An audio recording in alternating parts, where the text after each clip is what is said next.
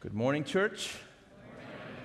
It's a great blessing to be here today. Would you please join me in prayer as we begin? Mighty God, we praise you, we adore you, we give glory to you. Oh, hallelujah. All I have is Christ. Hallelujah. Jesus is my life. Jesus, you are the stronghold of our lives. You're the rock and the foundation that sets us firm. Allow this passage, Father, to come alive today. And may the Spirit of God move in our midst, reminding us of the importance of prayer, the importance of what it takes to be firm in you as believers.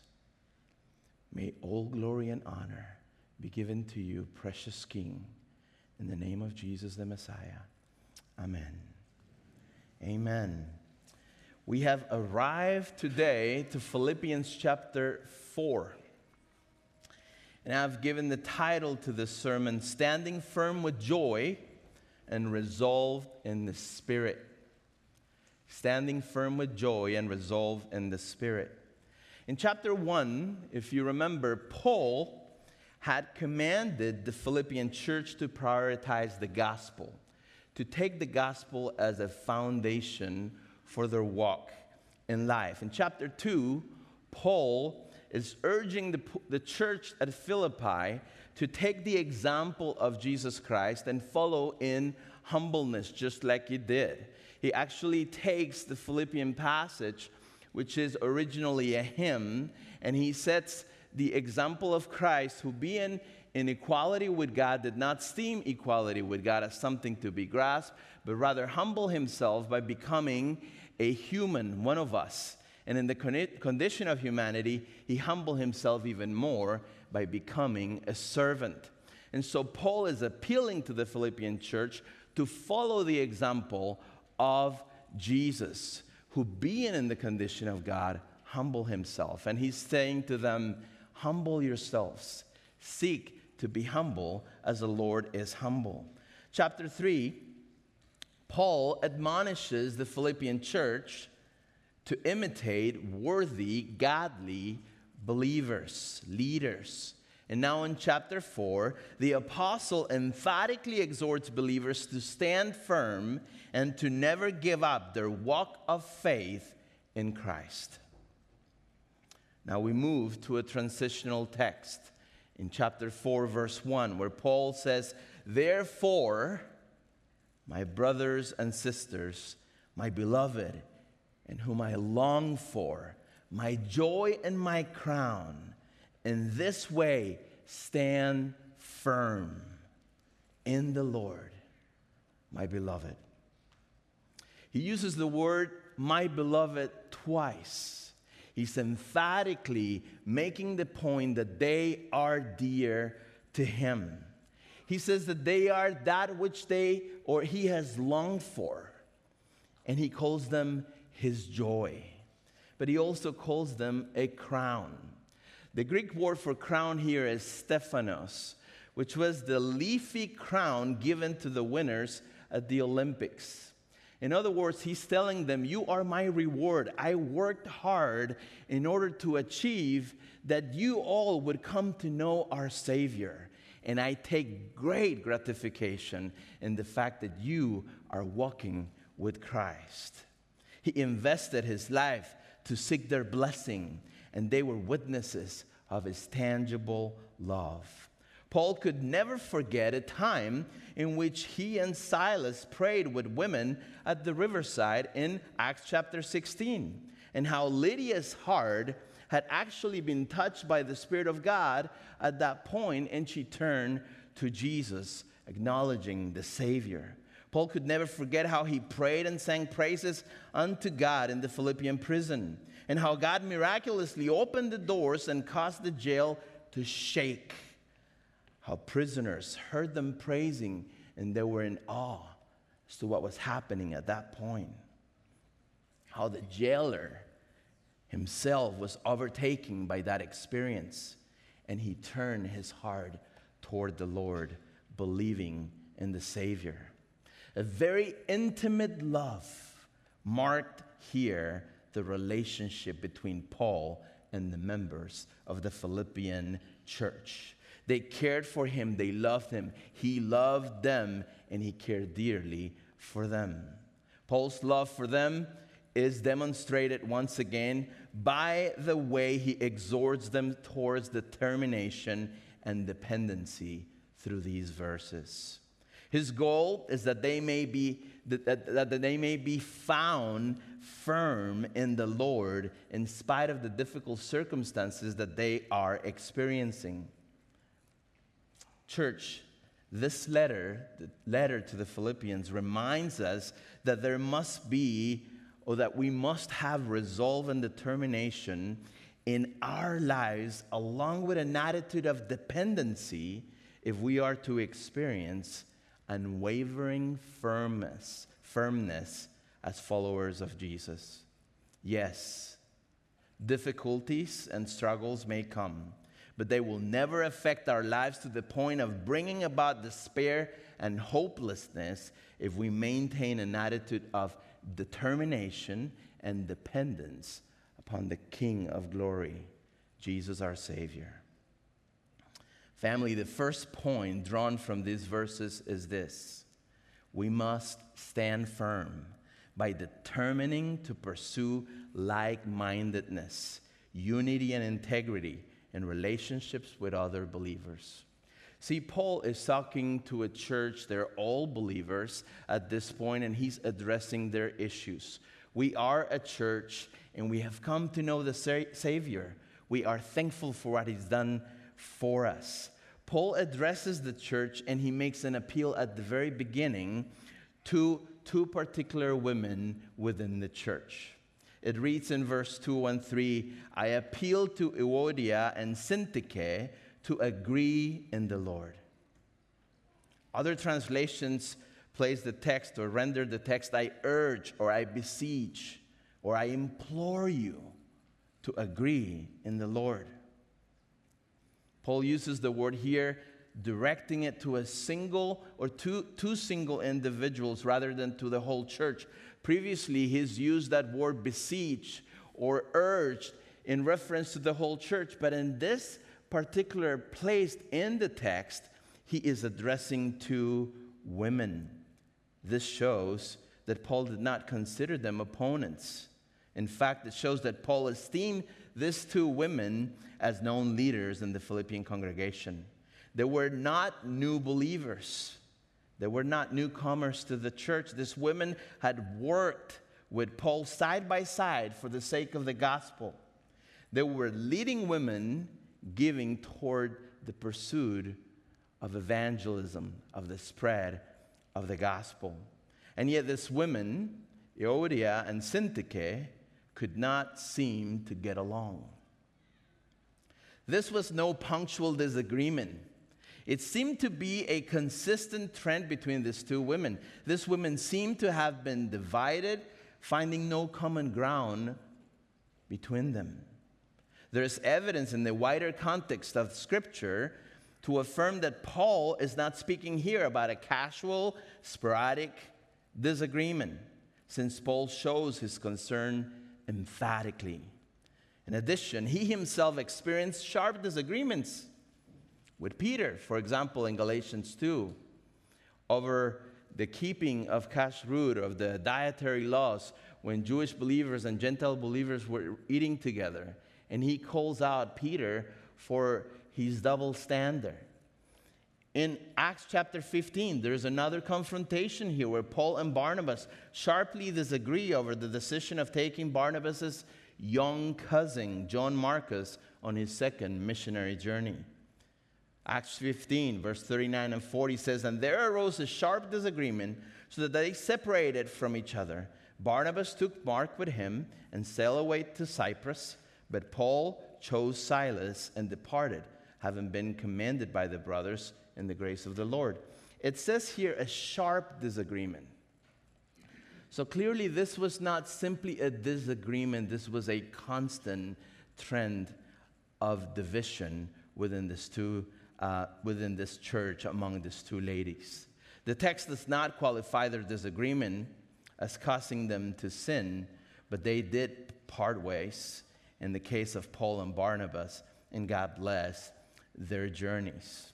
This goes to show that disagreements are really not the issue at stake here, not even sharp disagreements. The issue exists when there is unwillingness to recognize and be reconciled after the disagreement has turned into a strife or rivalry. At that point, the flesh, our sin nature, gets completely involved, causing us to get entangled in sin and often affecting our lives and the lives of others. James chapter 4, verse 1 reminds us where this sort of strife comes from. He says, "What causes quarrels and what causes fights among you? Is it not this, your passions that are at war within you? You desire and you do not have. You covet and you cannot obtain. So you fight and quarrel."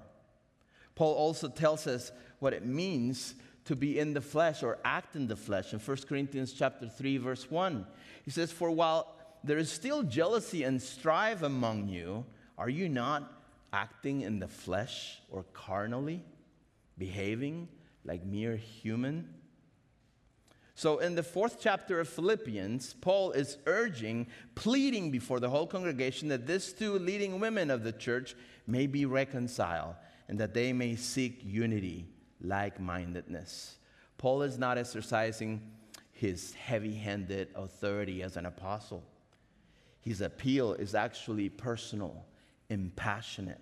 Paul is also making an appeal to these ladies in line of what he had previously mentioned in chapter 2, verse 2, where he wrote, "Complete my joy and be of the same mind by having the same love, being united in the Spirit and having one purpose."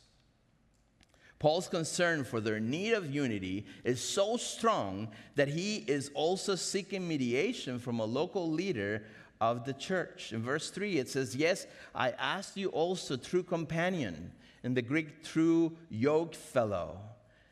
"Help these women," he says, "who have labored, struggle along side by side with me in the gospel together with Clement and the rest of the fellow workers whose names are in the book of life." See, Paul is making that strong appeal, and he's saying, help me with these two ladies. They're great leaders. God has used them.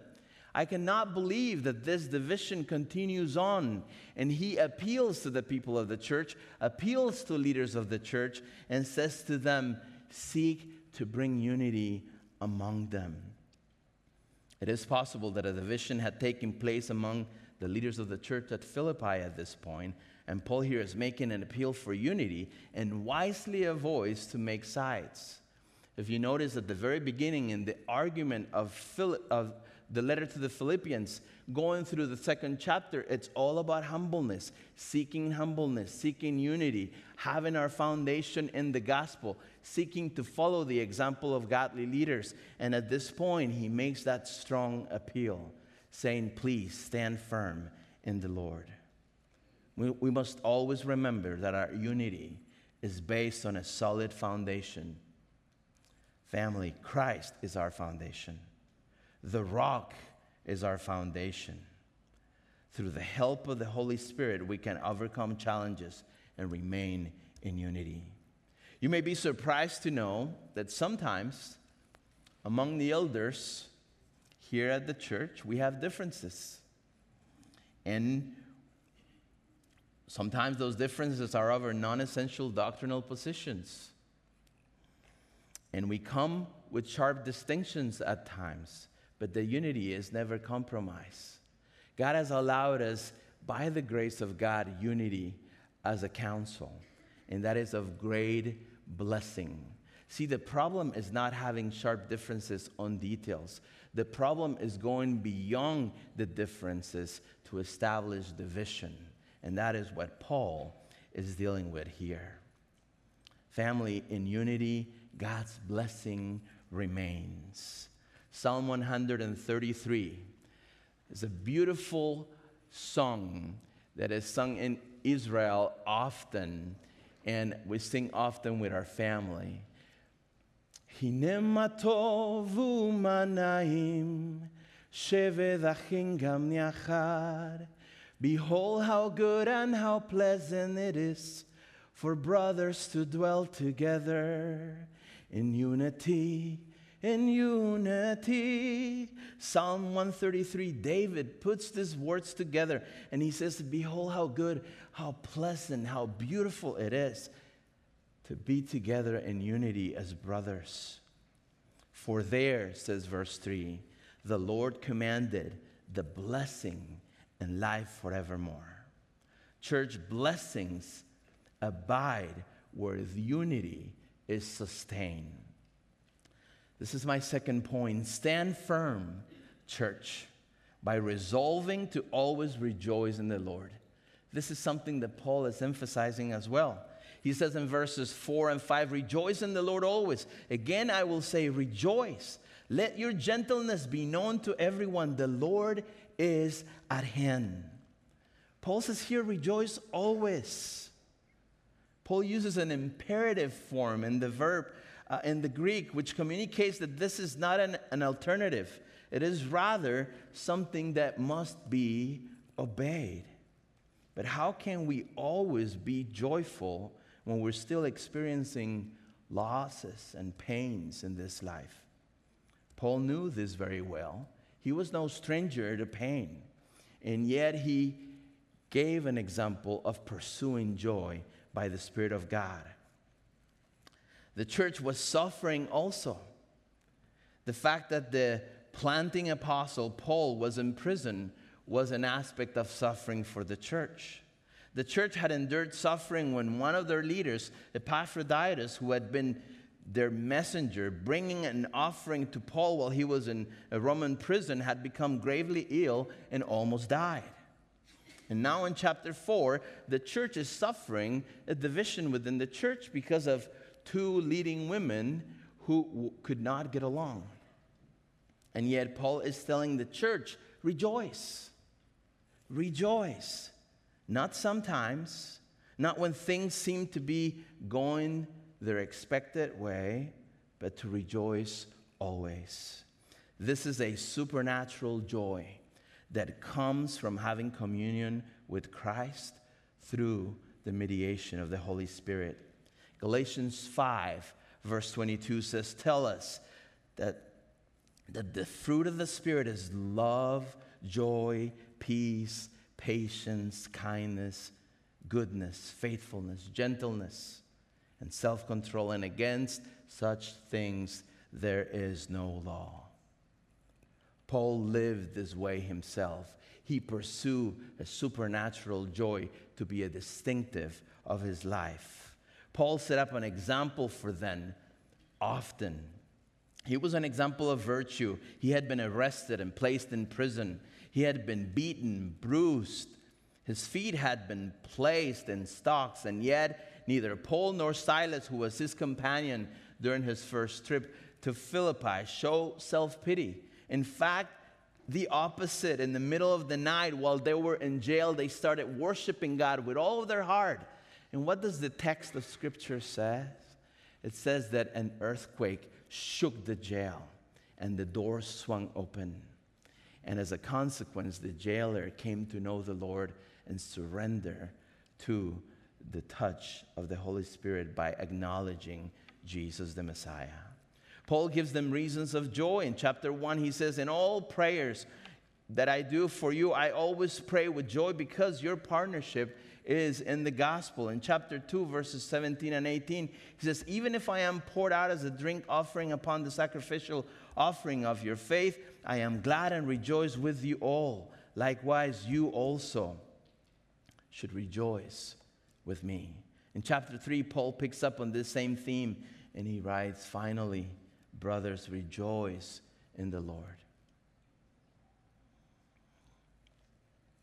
In chapter 4, he returns and emphasizes the need to rejoice once again. You see, the source of Paul's joy was the Lord himself. He was always prompt to recognize God's work in his life, in spite of what he was living through in his current circumstances. This is what that joy rests, family. We too have so much to rejoice over. We have been redeemed and rescued. We have been made alive in Christ. Psalm 40, verse 2 and 3 tells us, I waited patiently for the Lord. He bent down to me and heard my cry. He brought me up from the slimy pit, out of the mud and the mire, and then he set my feet upon the rock. That is the reality of the believer. He has given us a new standing. In verse 5, he also reminds us, saying, we ought to let our gentleness be known to everyone because the Lord is at hand. We must seek to be filled with the Spirit daily. And prayer in the Spirit is key to accomplish this goal. Point 3, stand firm, church, in the Lord by resolving to deny anxiety entry into your life. Determining rather to be passionately given toward prayer. That is the key. That is the key. Do not be anxious about anything, but in everything by prayer and supplication, with thanksgiving, let your requests be known to God. And the peace of God, which surpasses all understanding, will guard your hearts and minds in Christ Jesus. That peace that surpasses all understanding is a supernatural peace that only He can give. It's the peace that He had when He was in the boat in the midst of the storm. Even though the apostles were shaking up, and Peter comes and wakes up the Lord and says, Lord, do you not care that we're about to die? He was sleeping. Why? Because he knew that nothing was going to happen. He had the peace of God. That is the supernatural peace. Paul was telling us to rejoice at this point and to embrace this peace. This is some demanding statement when you think about it. When you think about just simply embracing a peace that does not come naturally to us, but we do this in faith. Since these are supernatural demands, it is our duty to resolve to pursue earnestly alive in the Spirit, which gives us the supernatural power to accomplish these demands. Acts chapter 1, verse 8 gives us a key text. Jesus told the apostles, and you shall receive power when the Holy Spirit has come upon you, and you shall be my witnesses in Judea, Samaria, until the end of the earth. Power comes from the Spirit of God. Prayer, earnest prayer, brings the Spirit of God to be in control of your life. This is what Paul's talking about. Supplication, insisting prayer, unceasing request before the Lord, bending your knees before God daily, eagerly seeking Him will cast out all fear, will cast out all anxiety. Peter tells us in 1 Peter chapter 5, verse 7, cast out all fears before the Lord, for He takes care of you. This is hard to do in the flesh, but if you earnestly seek His face through prayer, He will give you the power to do it.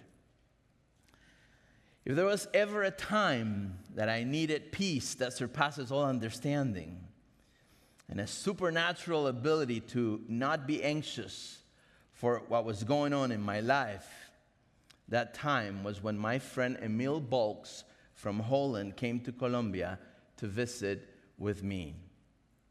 While we were traveling from Cali to Bogota in the middle of the night, a shooting took place. We were on the floor of the bus and shots fired back and forth through the bus windows during an encounter between the group of soldiers from the Colombian National Army and a cell group of guerrilla forces. I could just hear the shots.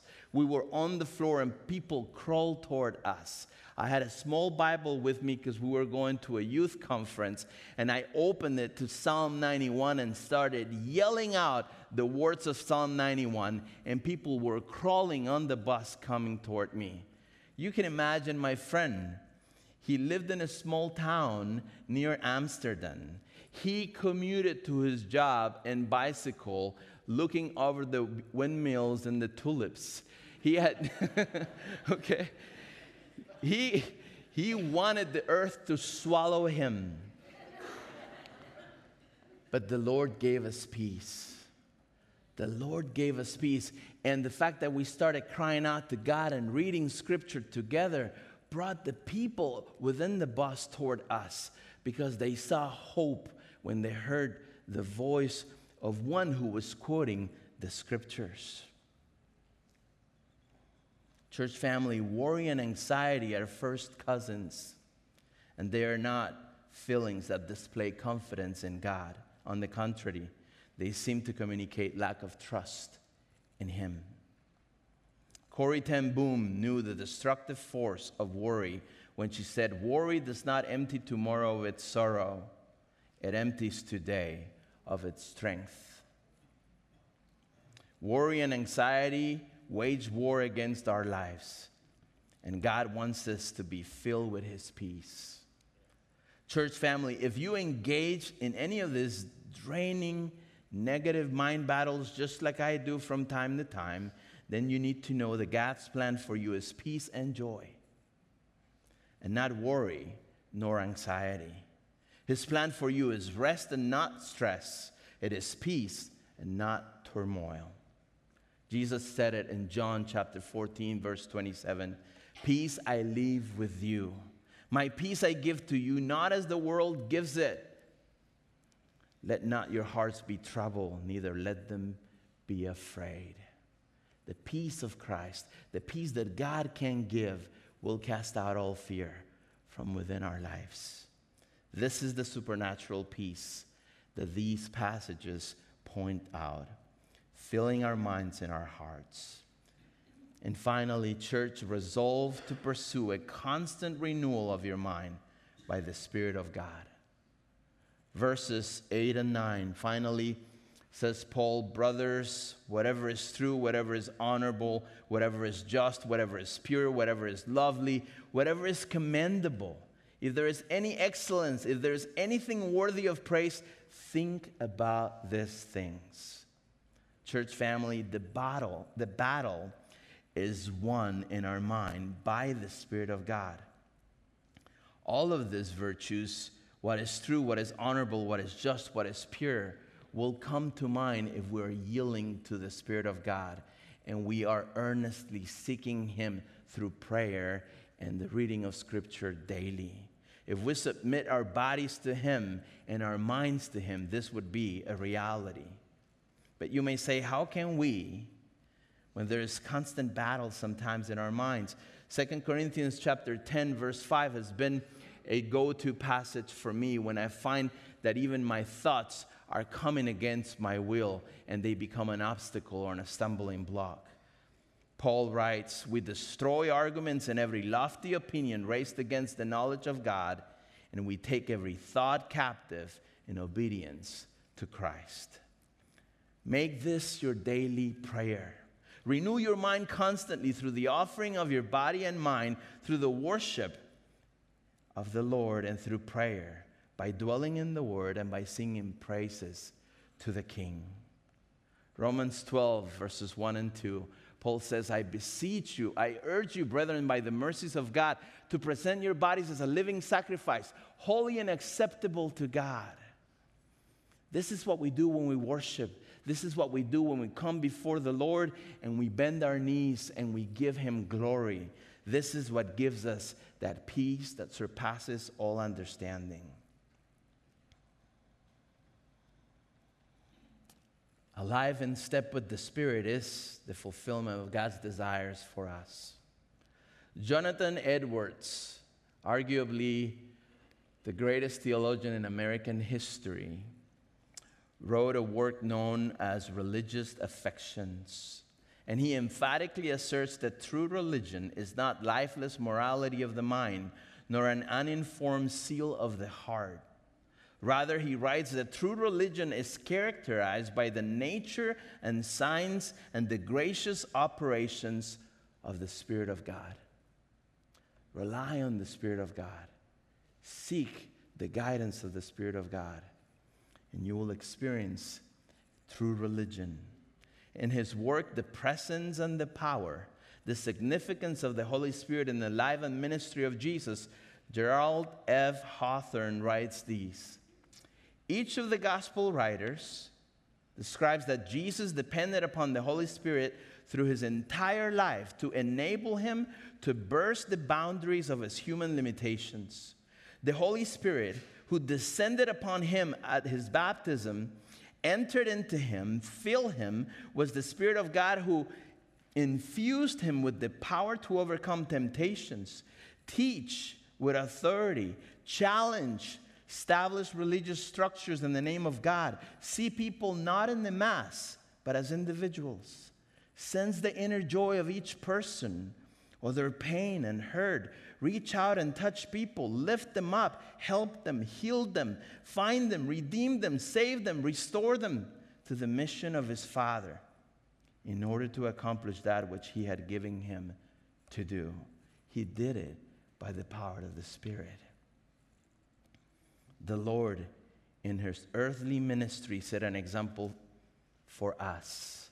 Because he is God, but while he was on earth, he was fully human and still is fully human today and fully God. But he did not take advantage of his deity, of his nature as God, as something to take advantage of in order to live in an advantageous way. Rather, he lived by the guidance of the Spirit. This is the example that we have. Paul ends, finally, by appealing once again to the theme repeated in chapter 3.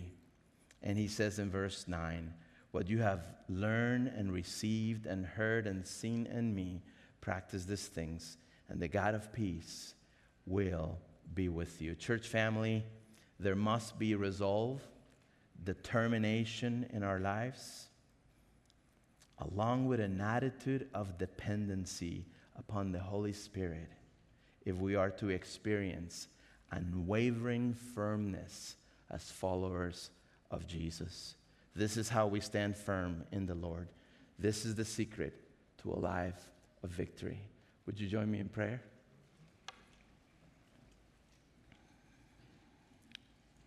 Mighty God, thank you for your grace and mercy. Thank you for your love. Thank you for the greatest gift you could have given us, the presence of the third person of the triune God, this precious Spirit of God dwelling within us. The moment we were saved, we were indwelled by him. And sometimes we neglect him. Sometimes we do not think of him. But it is in him that the power to live a victory in life lies. Would you, Lord, ignite our lives through the Spirit? Would you lead us to depend more upon him? Would you make us earnest seekers of the guiding hand of the Spirit of God in order to give glory to you, Lord Jesus, in order to glorify God the Father? We praise you, Lord. What a privilege. Receive all glory and exaltation and honor. Keep us in unity, O Lord, as a church. Allow us to stand firm in the faith and resolve in the Spirit. In the name of Jesus we pray. Amen. Amen.